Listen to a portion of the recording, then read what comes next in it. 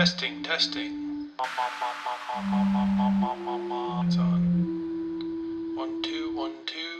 Microphone checker. Microphone wrecker. Microphone blicker. Alright, let's give this a shot. What is life? What does it mean to heal? I'm a human. Hello? Anybody there? Why are we here? What does this mean? Let's figure it out together. That's fun. Just to come play in the podverse. What are we doing? This is the Turning of the Bones podcast.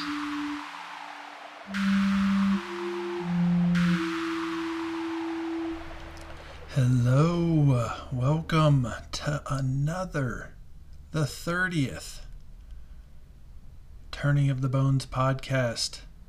Welcome. I'm so happy to be here. I am ecstatic that I am on the other side of halfway to a year straight of getting a podcast out every week. How y'all doing today? I'm excited today. I'm in a good mood. The sun is shining. The fall weather has fully come. It has arrived. I was out on a walk the other night and it started sleeting, hailed a little bit. Then it was like a nice, cool, spooky rain. And yeah, it's really great. The sunshine during the day, getting to wear beanies and hoodies again, getting cozy in the evenings with a book and a cup of tea. So welcome to another episode of Turning of the Bones podcast. I'm thrilled. I have an exciting podcast planned for you today about the history of Halloween. And I did a bunch of research. I learned so many cool things. Isn't learning cool? Just the way it lights your brain up, it's energizing, keeps that neuroplasticity working, and learning to expand and get outside of your bias, learning other people's perspectives, learning other people's history, making connections to deepen and enrich this human experience where we get to connect with each other. So I'm ready. Let's connect today. How are y'all doing?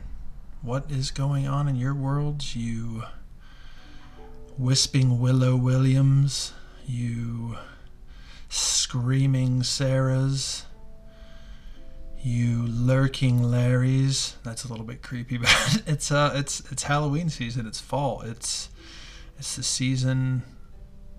It's the end of the summer, and we're transitioning into darker days. We're almost halfway between the equinoxes, I think. And yeah, I went for a walk this morning and it was brisk. And it was just a glorious morning. And I'm always humbled by the fact that beauty and despair, that joy and suffering kind of simultaneously live side by side. When I was making my way back from the park, this might turn into a bit of a rant. We'll see. I promise I'll get into Halloween, but there's an issue we're facing here in Denver, and I think it's happened to any city that has experienced an influx of people moving there, gentrification, outside investors, and what's happening is our population of people who are experiencing homelessness has expanded quite a bit, and all over the city there are encampments popping up and people who are trying to find semi-stable places to set up their tents, to put their things. And this morning I walked by and they were doing what is called in Denver, which is a sweep. And what basically happens is a bunch of cops roll up, some dump trucks, some people who are kind Samaritans offering food and warm beverages to the people experiencing homelessness. And basically, it's really kind of it's heartbreaking, for lots of reasons. You see these people's things being thrown into trash trucks. You see some people being arrested. I drove past a woman sitting about a block away with her things, and she just had her head in her lap, and it was the image of utter despair. And I can't even imagine what it would be like to feel that dread about living and having your things taken and needing to once again find another place to live. And it's really an issue. It's on one side, this place is quite close to where someone I know, it's near where someone I know lives, and the drug use and the mental health and the domestic violence that exists in some of these encampments can be really extreme. And there's no toilet services, the sanitation is an issue, and so I really understand the challenge for residents nearby, who are getting woken up in the middle of the night to a domestic dispute, or somebody experiencing a mental health crisis, or somebody who's on drugs, which is just usually a symptom of trauma or a mental health issue. And I understand that that's challenging, and that the health and safety concerns are real. I think what's really tragic is that this is a result of gentrification, and it's an example of one of the ills of capitalism, which is when a city or a neighborhood becomes popular, a bunch of white people move in, rent goes up, it displaces people who've been living there for years, people of all ethnicities and genders and social locations. I have another friend who's being displaced by gentrification. Her building sold, her rent will go up $200 to $400, which she can't afford, and she'll need to move. And I experienced that when the place I was living on Federal sold, and luckily I have a support system, but not everybody does. And some people wind up experiencing homelessness after that, and they're limited social resources.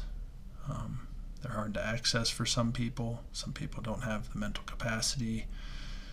I think sometimes when we're thinking about people experiencing homelessness, it's like, why don't they just access the resources? It's like, well, they don't have a computer, they don't have phones. A lot of them, I think that presupposes that those people have access to resources that you and I do, and it's not true. And also, those people may not know how to, or have had the support systems that let them access that. And so it was pretty sad this morning to watch, but I felt like it was important. I think it's easy to ignore these things, and that's why I want to talk about it here, because I'm pretty passionate about needing to find resources to help people get on their feet and provide them with the mental health resources. Can you imagine trying to find a job without a house or a phone, or living in a tent, or not being able to shower? And so this common myth of like, pull yourself up by your bootstraps, and this capitalistic mentality of like, oh, well, that's on you. It's not true. It doesn't take into account the entire equation. And yeah, so I think all this to say, like, people experiencing homelessness are people too. I've worked with children with mental health schizophrenia, and I knew when I was working with them that there was a good chance that I might see them on the street when they were in their 20s or 30s. And it's heartbreaking, because I'm not better than anybody else, and nobody else is better than me, and I wound up really blessed. And if you can, try to support in whatever way. Look into resources, look how you can support people who are experiencing homelessness, and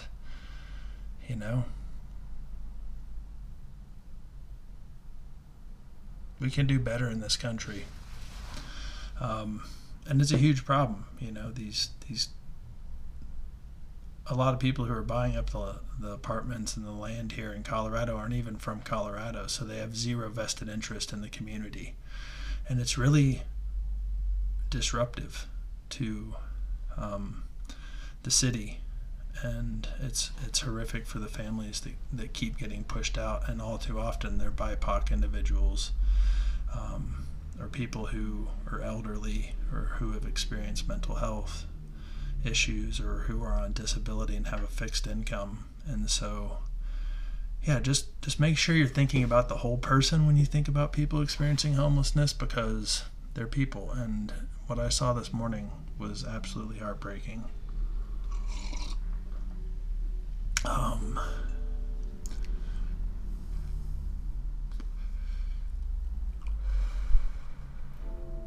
People want to do well. People want to do good. I truly believe that. Except for a very small part of the population who has mental health issues, like be a sociopath or an extreme raging narcissist and not be able to. But I think for the most part, everyone's trying to do their best. And so, sorry for I was just on my heart, and I needed to get it out, and I wanted to share it with you guys, my audience, because I think you'll understand. And having conversations with our families about this, that people experiencing homelessness, it's not because of a character flaw. It's not because of I think a lot of times it's easy to attack the character instead of looking at the actual problem and letting the sadness touch you, because it's horrific. So maybe do something nice for someone today. I know I'm gonna try to do something to some selfless service to keep trying to help us all out. So I'm gonna move on to transition here to the Halloween episode, which I'm extraordinarily excited about. This has been so fun to prepare and so fun to dig through the history of how Halloween has changed. I know for me, when I think of Halloween in America, I think of children trick-or-treating. I think of jack-o'-lanterns, carving pumpkins. It's kind of hard not to think of the huge Home Depot ridiculous yard art that is so amazing and so prevalent now. I remember last year during the pandemic, it was really neat to watch everybody kind of come together as a community, even though we couldn't be together, to decorate our yards and to do some rituals that we've shared for a long time. What else do I think of when I think of Halloween? I think of horror movies, scary movies. I know in my 20s I used to sit around and think, this is just an excuse for everybody to go batshit crazy, to get drunk, let their alter egos out, one last hurrah before the winter came. And I think now I think about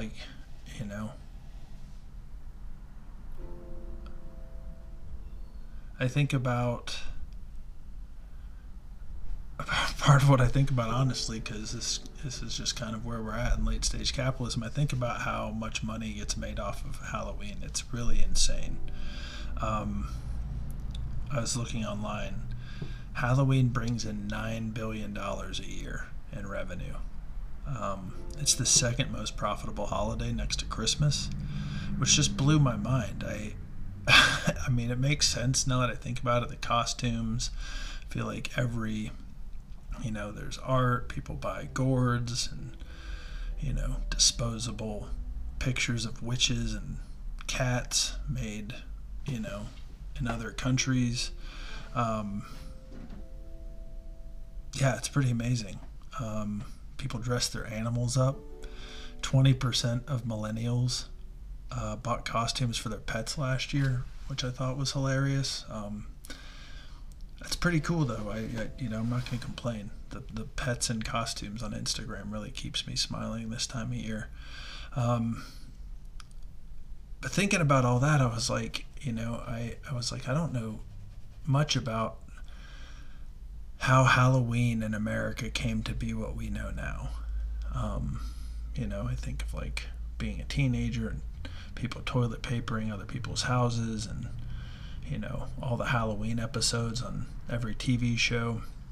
And so I started doing a little digging to come up with this episode, because this all started, I was carving pumpkins the other night at some friend's house, and we were having like a really, really good time.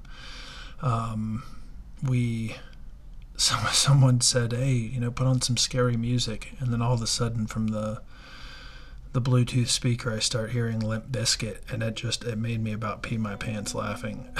that 90s pop metal was the scariest music, and it's kind of true. That it's pretty rough. And so yeah, we had just a really great time, and at some point someone told me about the history of carving pumpkins, which I'll share with you at the end of the podcast. There's a really wonderful Irish myth about a character named Stingy Jack, and it really got me thinking, like, I don't know much about the history of Halloween, which I should as a good capitalist. It's the second most profitable holiday in this country, and for better or worse, I'm a capitalist. I live in a capitalist society until we figure something else out. And so to do my due diligence, and also I wanted to make sure that I understood where these things come from, to pay respect to the cultures that these things came from. I think that's incredibly important. The disconnection I think all of us feel a bit because of how capitalism kind of just hijacks the deeper meanings of things for us. There's always a Halloween or a Christmas episode that's like the true meaning of, the true meaning of Christmas, the true meaning of Halloween. And so I went digging, and Halloween is pretty old. Some people say 2000, some people say, even older than that. But Halloween kind of started with this end of summer festival called Samhain or Samhain, and it was Celtic and Gaelic, and we don't know a ton about these things because the Romans and the Christians did such a great job just stomping out a lot of those old traditions. But it originated in Ireland, Scotland. So Samhain or Samhain, and for those of you who don't know, it's kind of like the northern part of France, England, Ireland, Scotland, and it was a festival marking kind of the end of the harvest. And so Samhain means the end of summer, and it would be celebrated in lots of different ways. It's about halfway between the longest and the shortest day of the year, the autumn equinox and the winter solstice. And it was kind of believed that during this time the thresholds between worlds were a little bit thinner, and ancestors, the deceased, could come visit. Spirits, the fairies, the fae, we're just kind of more present this time of year, which I think is really, I don't know, it's really fun to me. I play Dungeons and Dragons, and I've got a pretty fun imagination, and so I enjoy this history of this. I think it's, the idea of spirits coming to walk the earth and visitations from guests, some welcome, some unwelcome.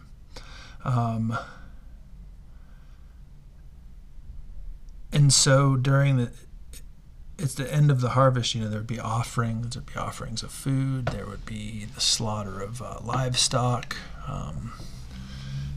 offering up for like a successful winter.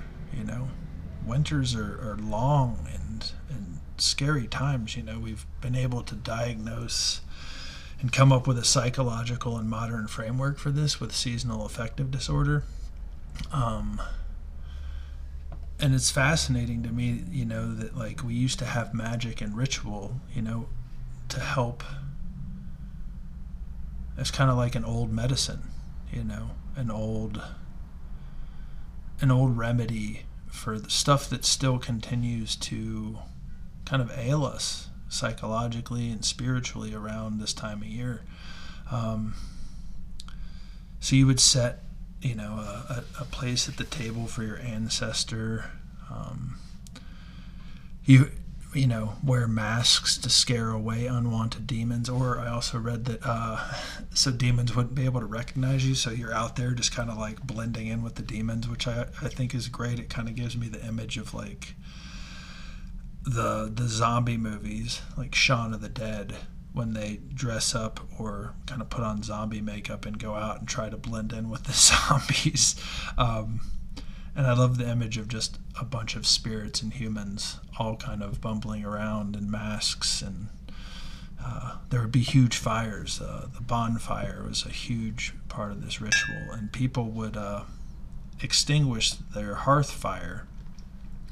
And after the rituals, they would light their hearth fire from the light of the bonfire in hopes of ensuring like a blessing for the winter to come. And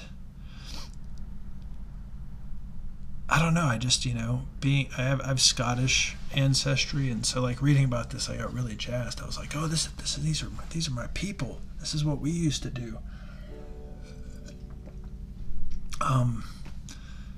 Because I think for me in America, and maybe y'all can relate to this, there was this kind of like,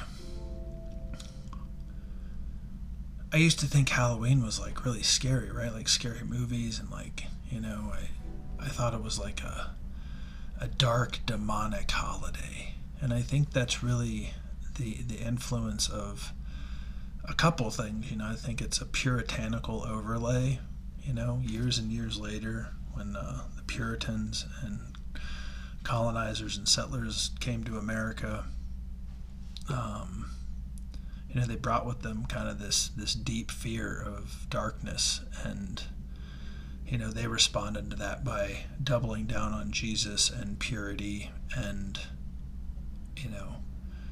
kind of demonized, ironically, these festivals that were meant to kind of celebrate the harvest, look at what is, let go of what's past and look into the future. I think I mentioned this in my episode about liminal spaces. This was considered a liminal space, where the veils between worlds are thinner. And we would mark those with ritual and coming together as community. And so this kind of, I'd really say it's like a puritanical hangover, this idea, and it was like, made prevalent by movies. I remember in Halloween 2, the one with Michael Myers, Sam Hain was written on a chalkboard in blood. And if you look these up on the internet, it's like, it's all clickbait. It's like the dark history of Halloween. And it's like, okay, it really appeals to our psychology to kind of focus on those fears. And I think it makes sense, this ritual was, I think, in part recognizing the fear of the dark days to come. and the psychological strain of winter on people thousands and thousands of years ago. And also, this was really fascinating. There was some asshole archaeologist or linguist. I'm not even going to remember his name because it's not worthwhile. Just some white dude who was studying Irish, Celtic, Gaelic history, was translating, what was his name? Charles Vallancey, a British military surveyor and amateur historian. He visited Ireland on a surveying mission, and he was fascinated and wrote a ton of things about it. But he became obsessed with what he thought was a misinterpretation of Samhain or Samhain being actually meaning the summer's end. He argued that it actually referred to Balsab, which was the Celtic lord of death, and so he just he perpetuated this. It got a little traction, because of colonization, and of course these people were, it's really easy to colonize someone and subjugate, especially the Irish. This happened in the Americas. It's easy to subjugate them if you think they're lesser than you, or these ignorant savages who are worshiping the god of death.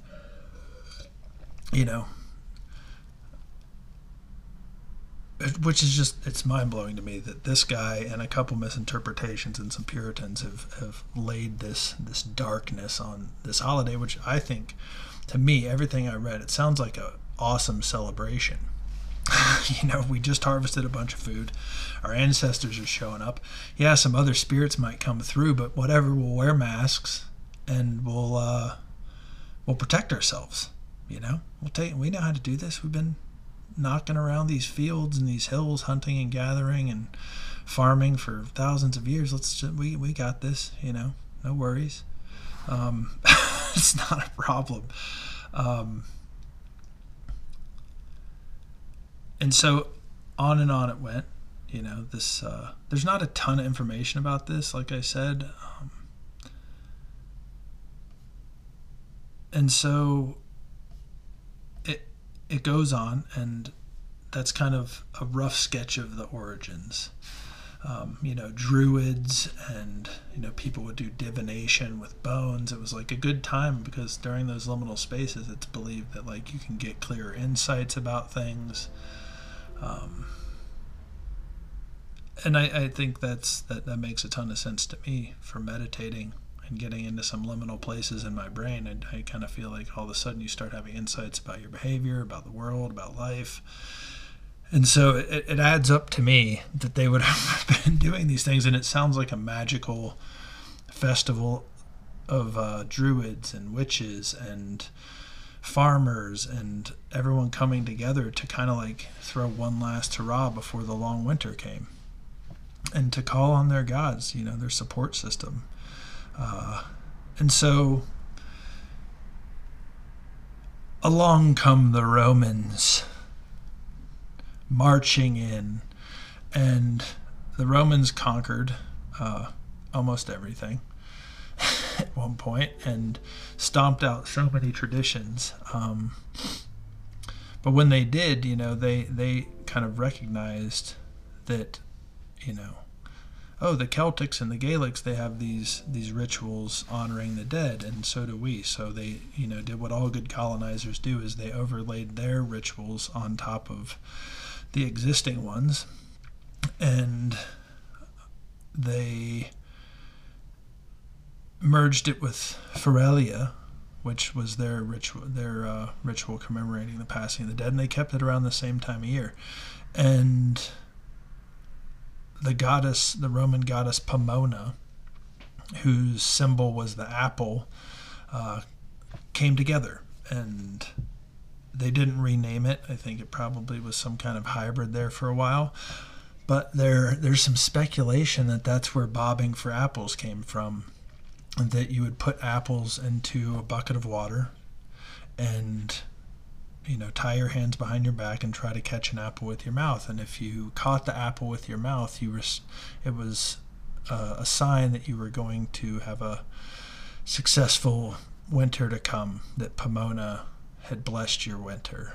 And I think that's pretty fun, I loved bobbing for apples as a kid. It was I just remember getting my face soaked and just like really getting into it. It was like so absurd and like kind of joyfully frustrating, for a child with a small mouth to try to grab an apple. I'd probably have no problem now because I can eat like half an apple in a bite, but I don't know, I thought that was pretty fascinating. And so the Romans do their things for a while. There's not a ton of history about how those two things came together, but then along come, with Christianity, here comes the church, probably around, 1000 AD, another 1,000 years later. And Pope Gregory II merged it with All Saints' Day. This is pretty classic colonizer tactic. You take the indigenous people's religions, you don't respect them, you squash them down, you make them look like, you demonize them or make them seem less than, and then you overlay your rituals excuse me, on top of it. And so Pope Gregory III was experiencing a huge problem because a lot of the leaders of countries and the monarchs were iconoclast and starting to take down his images, or the images of the gods. So Pope Gregory III doubled down. He built tons of churches, tons of statues, and merged Samhain and whatever it was kind of in that interim Roman period with All Saints' Day. And they would celebrate the saints. And then at some point it became All Souls' Day to honor the dead. And this is interesting. This is where we get Halloween. All Saints' Day was also called All Hallows or Hallowmas, Middle English, All Hallow Messe, meaning All Saints' Day, and so that's where we get Halloween from. That's where the word Halloween. I don't know when it switched. I don't know when we picked up the ween part of it. I don't know. That would be interesting to find out. But on All Souls Days, people would go a souling, where people went door to door asking for soul cakes. And this was usually people in poverty, and they would get food or soul cakes in exchange for praying for the homeowner's deceased. So whoever gave the soul cake would receive extra prayers. People in poverty would get some food. And at some point, maybe for autonomy, people would dress up. It was known as guising in Scotland and Ireland. And then you would ask for food or money. If you were poor, you'd just go out and ask. And because it was, tied to the church, some incentive to give a little charity there.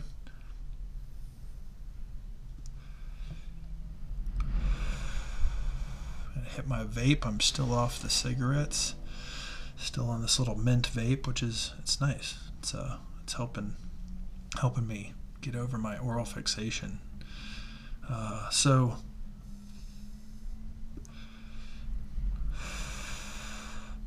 that's kind of where the church ran into Halloween, and then it became All Souls Day. Got a little bit of a change.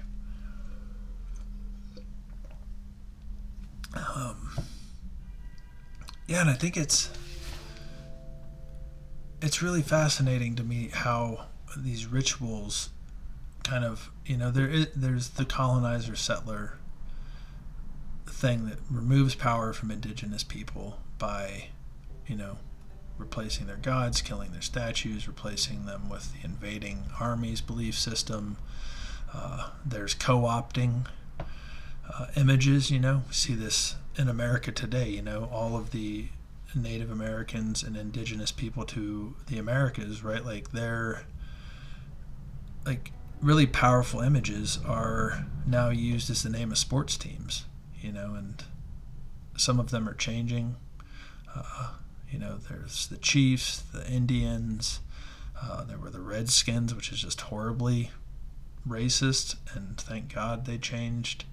their name, and hopefully we'll get rid of the rest of them because it's really harmful to people who are indigenous to America.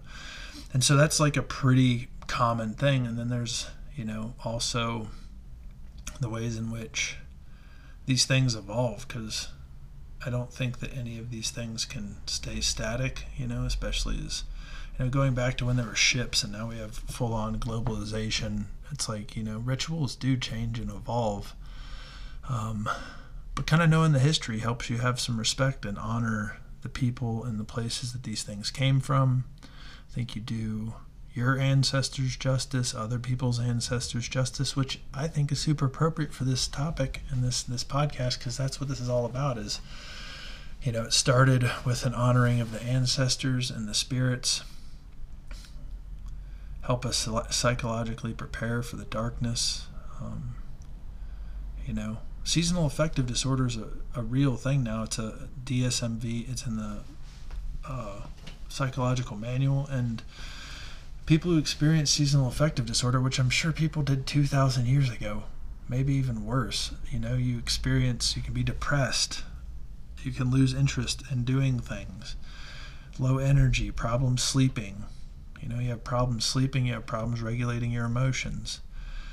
You feel sluggish or agitated, difficulty concentrating, feeling hopeless or guilty, or have frequent thoughts of death or suicide. So to me, here's a big leap. But maybe these rituals, they served a metaphorical function for our psychology that, I know when I feel depressed or hopeless or guilty or have thoughts of death or suicide, a little bit more paranoid, I know that I can be paranoid about almost anything. Paranoid about my relationships, paranoid about my financial stability, paranoid about the next time I'm going to get hugged. And, maybe these rituals and engaging with them metaphorically or spiritually or through communal ritual that has lots of symbolism, a bonfire. Seeing a bonfire kind of gives you hope. Things are going to be okay. Coming together with community, things are going to be okay. And maybe these rituals were like, old medicine for what ailed us. I heard John Vervaeke say that if you had a shaman in your village or your tribe, it was the best healthcare you could have for thousands of years because of the placebo effect. So I don't know what the percentage is, but it's, the mind's ability to think something's working and then heal itself, heal the body, is huge. It's over 50%. People on placebos experience the benefits of drugs. And so coming together and believing these things can really help you psychologically. And I don't know, I thought that was like a really beautiful connection to make with kind of the timelessness of our human experience. And I know for me, the more that I touch into those any ritual or practice or communal gathering, it helps me psychologically, emotionally, spiritually, physically. Carving pumpkins the other night was grand. It was beautiful. And so yeah, maybe like we know now, like we have all the entertainment at our fingertips. This wasn't because they were bored. It's like, people still experience seasonal affective disorder with computers to connect, with jobs. It's like a real thing that really messes with you psychologically. And so maybe this was all just medicine, and maybe that medicine actually works better than other medicine. Who knows? But a little bit of a tangent there about, I just think there's something really deep there, that this timeless human experience, that we need these things. And the fact that we've kept some of these rituals can't just be because they make money and because the capitalistic overlords are sitting there somewhere raking in millions of dollars from Skittles. Skittles are the top selling candy every year at Halloween, which blew my mind. I thought it would have been Reese's Peanut Butter Cups. just blew my mind. Another thing that blew my mind, candy corn used to be called chicken feed because they were trying to market it to agricultural folks. And it used to be a chicken as their mascot, like Foghorn Leghorn or something.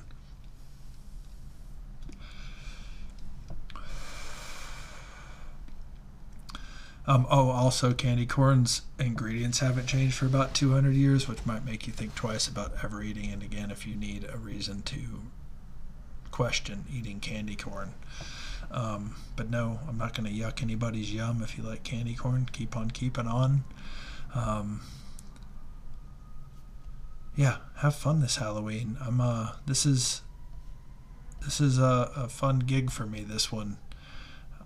And so, without further ado, the legend of the jack-o'-lantern. So we have jack-o'-lanterns, right? I carved pumpkins. It's incredibly fun. You can buy pumpkin carving kits at almost any store, grocery store now. There's this the time of year where it's just seemingly endless piles of pumpkins at grocery stores.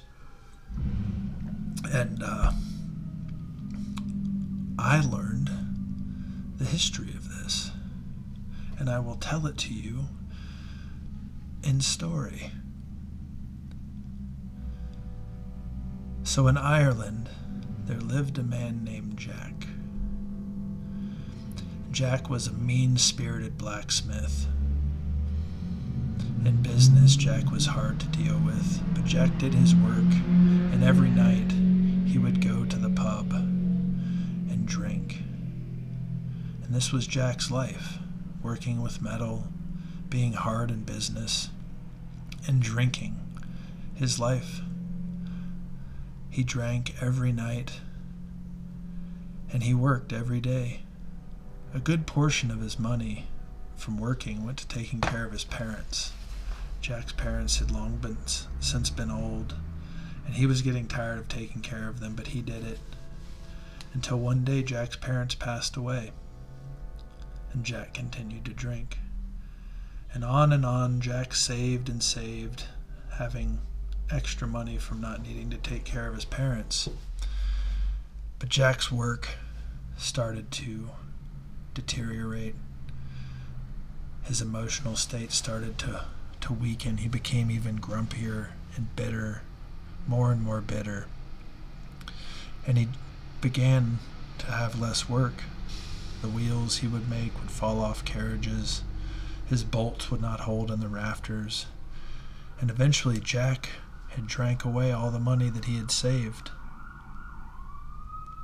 Excuse me, there's a siren going on. Yep. Denver, Colorado. And so, Jack drank and drank. And one night at the pub, a pub in which no one would speak with Jack, in walked a stranger. The stranger was wearing all black, jet black hair slicked back, and dark, deep, piercing eyes. The stranger sat next to Jack at the bar and asked, "Jack, how you doing?" To which Jack responded, and had another sip of his beer. And the night went on like most nights do, no one speaking to Jack, and Jack drinking and drinking. Until it was time for last call. And Jack looked up and said, "Don't think I don't know who you are. I know who you are. You're the devil. And I know why you've come. My time here is over, isn't it?" To which the stranger replied, "Yes, Jack, it is. Your time is up, and I have come for your soul." And Jack said, "Well, do me one favor. I have no more money. I have drank it all away. My parents are dead, and I barely have work. Before you take me to hell, buy me one last pint, will you?" To which the devil replied, "Jack, I am the devil. I do not carry money. What would you have me pay with?" Jack says, "Well, you're the devil. You can do whatever you'd like. You could turn yourself into a coin right now, a piece of gold, and I could pay for my tab. I could have one last drink before I'm doomed to eternal damnation." And Jack looked away, finished the last bit of his beer, and when he looked where the stranger had been sitting, there was no one there. But on the bar lay a gold coin. Jack, being quite clever, reached into his pocket and pulled out a gold cross and laid it on top of the coin and whispered down to the devil, "Oh, now I have you trapped, devil, and I will not let you up unless you make me this deal. Unless you agree to not claim my soul tonight and not bother me for a year, I will keep you here trapped in this coin for eternity or until my body dies." The devil, being reasonable, agreed to Jack's terms. Jack, leaving the bar quickly, not ordering another drink, ran out into the street, and ran to a field and threw the coin into a field and ran the opposite direction, being afraid that the devil might follow him. Jack hopped a fence, stole a turnip from his neighbor's yard, and took it home to eat, as he did every night. As it went on, Jack was not bothered by the devil for another year. But Jack made no changes in his life or his behavior. Jack was a man set in his ways. In a year, just as he knew would come, Jack went to the bar again. Sipping his beer and not even turning around when the stranger walked in, Jack said, "Ah, you're here again. I knew you would come, and I'm ready for you this night." Not asking for a drink, Jack got up and walked outside with the devil, whose piercing black eyes and black hair merged with the night. And walking down the road, Jack said, "You know, every night I hop this fence, and I steal a turnip from my neighbor's garden. And besides the beer, that's about as much as I eat every day. Devil, will you do me one last favor before I head to hell with you?" The devil said, "Jack, I've been great to you. I've given you a year. I allowed you." And he said, "You wouldn't deny a man his final meal. Across the field here is an apple tree, and in that apple tree the most delicious, gorgeous apples. But I'm old, devil. I cannot climb that tree. Would you climb that tree for me and grab me an apple?" The devil laughed and said, "Yes, Jack, one apple, for you are truly a wretched man, and you have had few joys in your life. So one apple, I can do that for you." And they walked to the tree. The devil scurried up. Jack quickly pulled out his pocket knife and etched a cross in the tree, trapping the devil. The devil hissed, "Jack, you fooled me again." Jack said, "Devil, I was ready for you tonight. So I will let you out of that tree if you promise not to come for me for another 10 years, and you must guarantee to me that there is no place in hell for my soul." And the devil, being extraordinarily frustrated, said, "Yes, Jack, if you etch out that cross, I will not save a spot for you in hell." Jack says, "And be a good lad and throw me down an apple." The devil, furious, throws an apple at Jack. Jack picks it up and chuckles and says, "So we have a deal, devil?" And the devil says, "Yes." Jack etches out the cross. The devil climbs down the tree, and Jack walks away, never looking over his shoulder, knowing that he has twice now bested the devil. So many years later, Jack, sitting in his chair, drunk from too many beers at the pub, with his half-eaten turnip in hand, stolen from his neighbor's garden once again, sits in his chair and dies. Jack, on his way to the pearly gates of heaven, thinks, there must be worse people than me. Maybe there's a spot for me in heaven. And meeting St. Peter at the gate, says, "Peter, Peter, let me in." St. Peter says, "Jack, you've truly been a wretched man, and there is no place for you in heaven. You will not make it through the pearly gate." And Jack says, "Of course there've got to be murderers and, horrible, violent men that are worse than me." And "Yes, Jack, and there is a place for them, as there is a place for you." And then all of a sudden, Jack feels himself falling through the darkness and the cold. until thump, he lands in what he can only believe to be hell. Red embers surround him, demons, and he stands up and brushes himself off, and expecting to see his friend, once again looks up to see the devil in his piercing black eyes. Jack says, "All right, devil, I guess it is my time. It's my time to join you here in hell." The devil says, "Oh, Jack, no. You have bested me twice, and I have made you a promise and given you my word. And though I may be the devil, I do keep my deals. And there is no place for you in hell." And Jack says, "What am I to do, devil? What am I to do?" He says, "You will wander the night. You will wander the earth, the cold, dark earth, for eternity." And Jack says, But how will I see?" And reaching down, the devil plucks up an ember from the ground of hell, the floor of the burning realm, and hands it to Jack and says, "This will light your way, Jack." And Jack looks into his other hand, and still holding the turnip that he grasped when he died, shoves the coal into the turnip and heads out to wander the dark hills for eternity. The end. That's the story of Stingy Jack, a mean-spirited blacksmith doomed to wander the hills. And that's the origin story of carving jack-o'-lanterns. Jack-o'-lantern. And it's so if you have time, Google turnips, like carving turnips, because they are super cool looking. And so people would carve turnips to keep Stingy Jack and other spirits away from their houses during this time of year, during Samhain or All Hallows Day, All Saints Day. They would carve turnips because in Ireland they didn't have pumpkins. And it wasn't until the Irish immigrated to America that pumpkin carving began, because here we have pumpkins. And in Ireland they have turnips, and they are so cool looking. They are amazingly cool. Now it's kind of like an Instagram contest, who carved the coolest pumpkin, but they were really meant to ward off spirits. And old Stingy Jack is where that came from. I don't know. I love that story. Irish storytelling is some of my favorite. Almost all of my favorite authors are from Ireland. Love Blind Boy, love Joyce.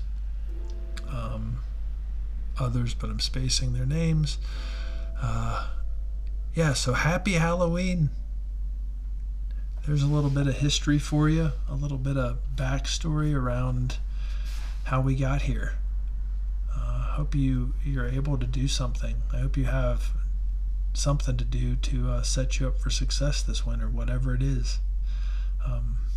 This is a listener-supported podcast, so you guys help me. I'm going to keep doing this work. I love doing this job. I put a lot of time into it. I'm really excited to be in this new apartment and be able to give it a little bit more time. And maybe you can tell. So if you got something from this, you had a good time, got a little break, please support me on Patreon, www.patreon.com/turningofthebones. You can go over to my website, www.turningofthebones.com, and click on the Patreon link. You can send me a direct message. I can give you my Venmo or PayPal. And if you don't have any money to support, don't worry about it. Other people are helping out. And please, the way that you could help the most is sharing this with a friend, sharing it on social media, leaving a review on iTunes, sharing it on your Instagram, your Facebook story, putting a link in there. It's on Spotify and iTunes, and I can keep making these episodes because this is really fun for me. I hope you had a good time. I hope that didn't lose you there at the beginning with my rant about people experiencing homelessness, but if I did, then so be it. And if I did, you're probably not listening right now, so I hope you're having a good time figuring out your complex feelings about people experiencing homelessness with your therapist or somebody. So yeah, it's important to see the humanity in everybody, to understand where our rituals and holidays come from, understand how they were changed by colonizers and settlers, and try to make peace with our ancestors. So a little side note, I got a bunch of pictures of my ancestors from my mom and my aunt, and I've created this hallway, and it's my ancestor hallway, and I love it. It's so cool to have their faces. I'm missing a couple of them, but I'm going to try to fill in the blanks. But maybe do something for your ancestors this time of year, because they lived whole lives so that we could live ours, and I think that's pretty neat. Even if they had their trauma, they had their issues, they put a whole lot of effort into making sure I could be here to use this voice to talk to y'all, and so I'm grateful for the ones, all of them, Doesn't mean I want all of them in my house. Just have the nice ones in. Happy Halloween. Be well. Turning of the bones. Bye now.